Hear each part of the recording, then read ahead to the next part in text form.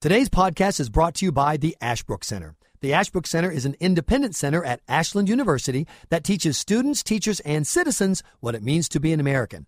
Ashbrook's new book, 50 Core American Documents, tells America's story from the founding through the 20th century using original historical documents.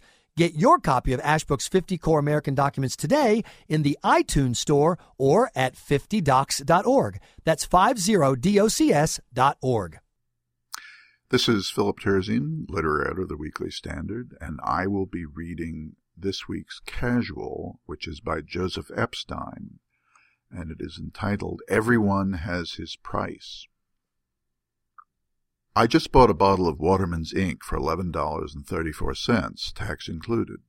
The bottle contains 50 milliliters, or less than 2 ounces of black ink.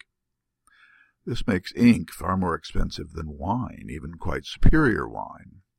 I would have complained, or at least exclaimed about the price, but the man who sold it to me was so pleasant and so knowledgeable about fountain pens that he quite took the wine out of my sales.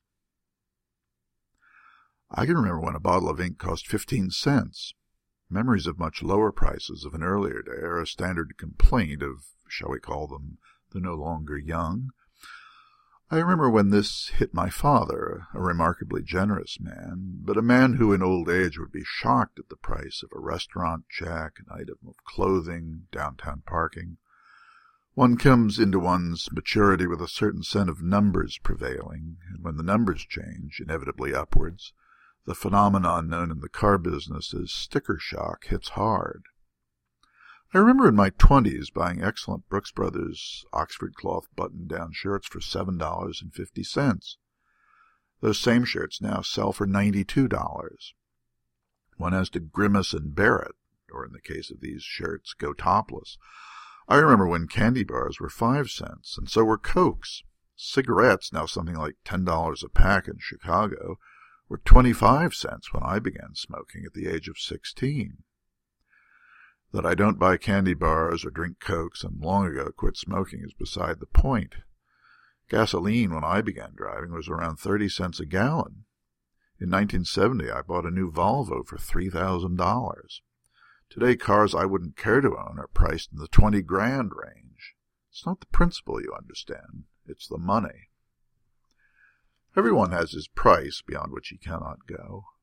I remember having dinner with a friend in the Oak Room at the Plaza. We ordered a bottle of wine, salad, and Chateaubriand for our main course. When the waiter asked if I cared for a vegetable, I thought about peas, but glimpsing the menu, I noticed that they were $8. I couldn't do it. I could go $4 for peas, but not $8. I went without a vegetable.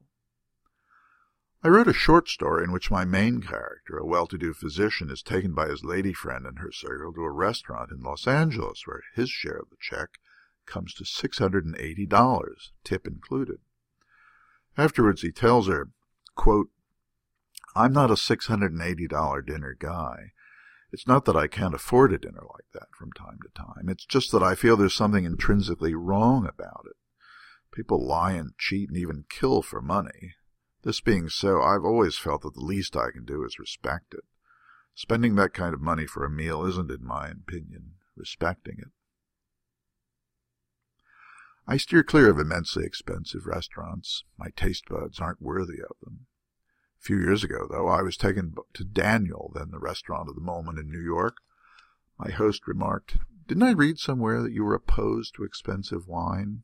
I corrected him, Not at all. I am only opposed to paying for it. I'll have a bit more of the red, if you please. More recently, I was taken to Charlie Trotter's in Chicago, a restaurant where the fixed-price dinner was $175. With a bottle of wine, tax, and tip, that makes for a $500 dinner for two. The next morning, the man who took me sent me, via email, one of the most charming compliments I have ever received. He told me that he was angry with me because he enjoyed our conversation so much that he forgot what he ate. Some people are, of course, much freer with money than others. These others, like the character in my story, like me, feel they mustn't blow it frivolously. Are we merely cheap, unsporting, or instead careful, responsible? In his poem Money, Philip Larkin writes, "And however you bank your screw, the money you save won't in the end buy you more than a shave. By that shave, Larkin means the undertaker's shave of one's corpse, which is a darker way of saying that you can't take it with you, the first and truest maxim about money. Still, while alive, one doesn't want to leave it just anywhere. In money matters, lines must be drawn, proportion maintained, measure observed. Only the gauche, the illiterate, the frightened, and the pastless destroy money, says a character in The Mansion, the final novel in Faulkner's Snopes trilogy. I agree, and wonder if my new $11.34 bottle of Waterman's ink will see me out so that at these prices I won't have to buy another.